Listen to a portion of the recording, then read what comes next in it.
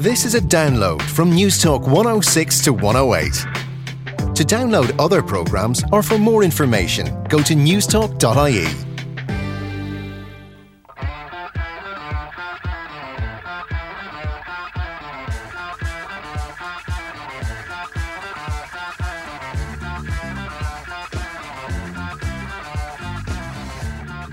So my maternal side is Kerry and my paternal side is Cork. My father's father, his brother is Tim Hobbs, who died on the Republican side, and he married Anastasia Cregan, who was from Newcastle West in Limerick, and her brother Eddie Cregan was killed by Republican forces. So that must have been.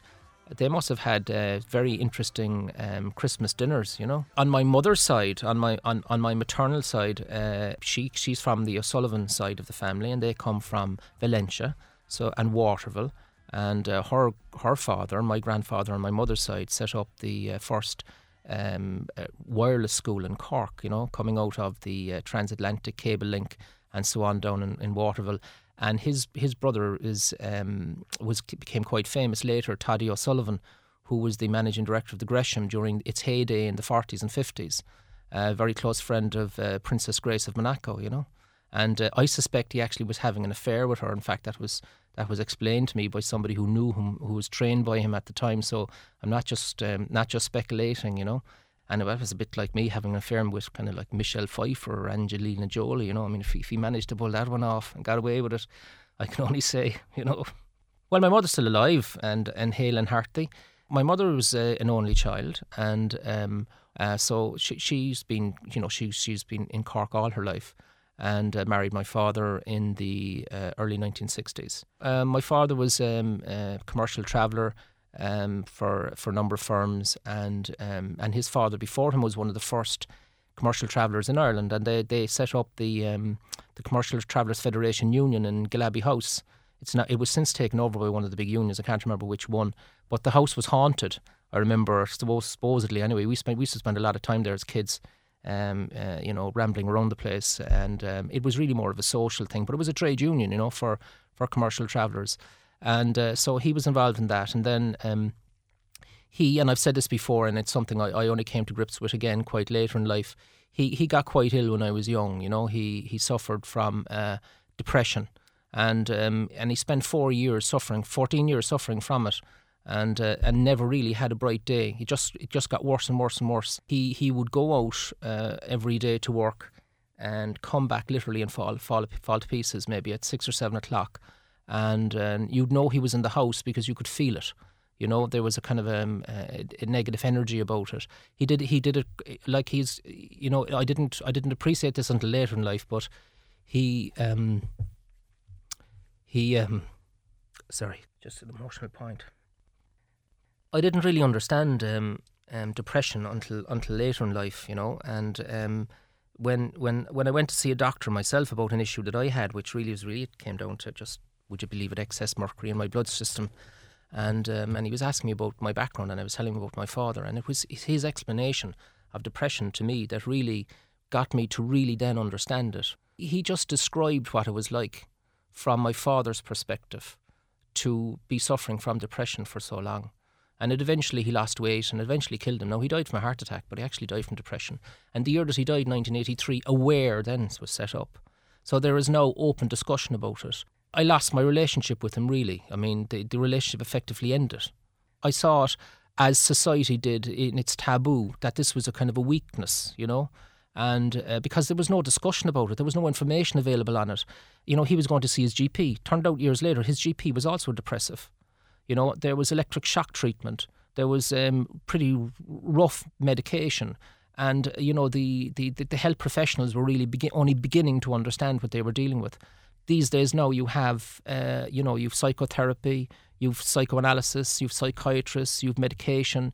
GPs are invariably really skilled now at dealing with people suffering from excess stress, you know, and helping them out of that cycle. And now, because it's been openly discussed and championed by people like Brezzi and others, and discussed not just by him but by many others as well, I do know that I really didn't begin to understand it until I was much older, probably in my 40s. My mother is a remarkable woman. I mean, I've said it before, but like, I regard my father as a hero for what he did. You know, for being able to just plough on and plough on and plough on until he could plough on no longer. You know, my mother then safeguarded us from the worst aspects of it. You know, and so she's a remarkable woman. Well, she married again after my father died.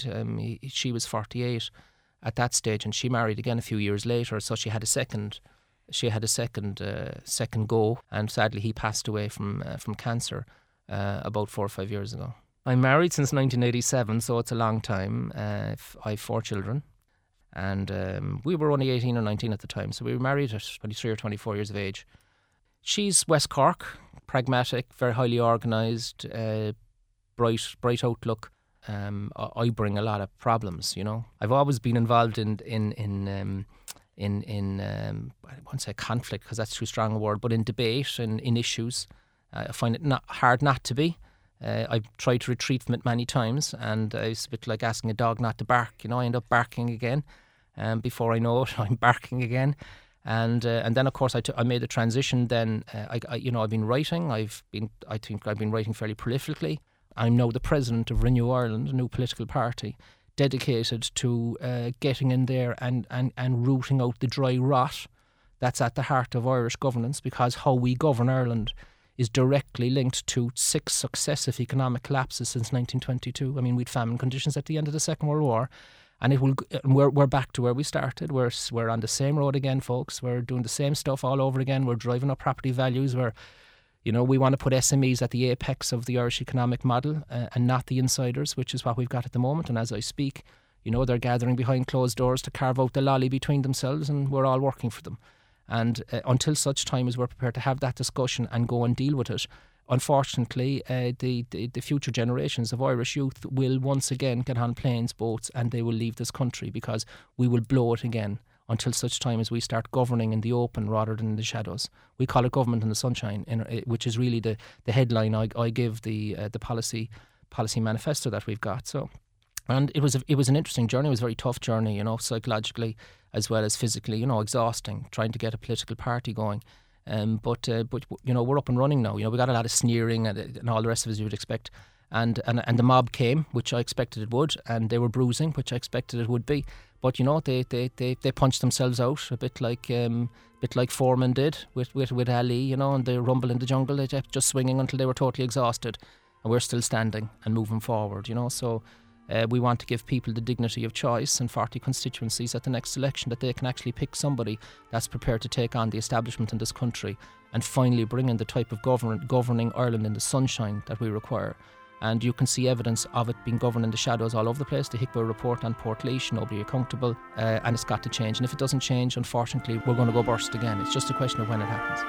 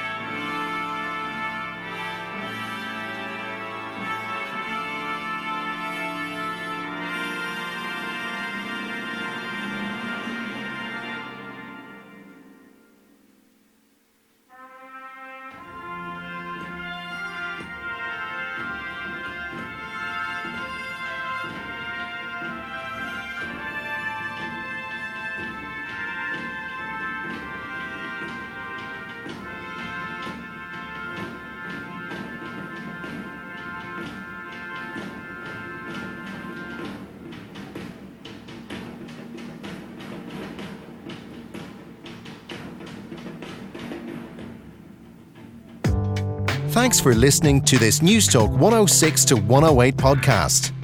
To download other programmes or for more information, go to newstalk.ie.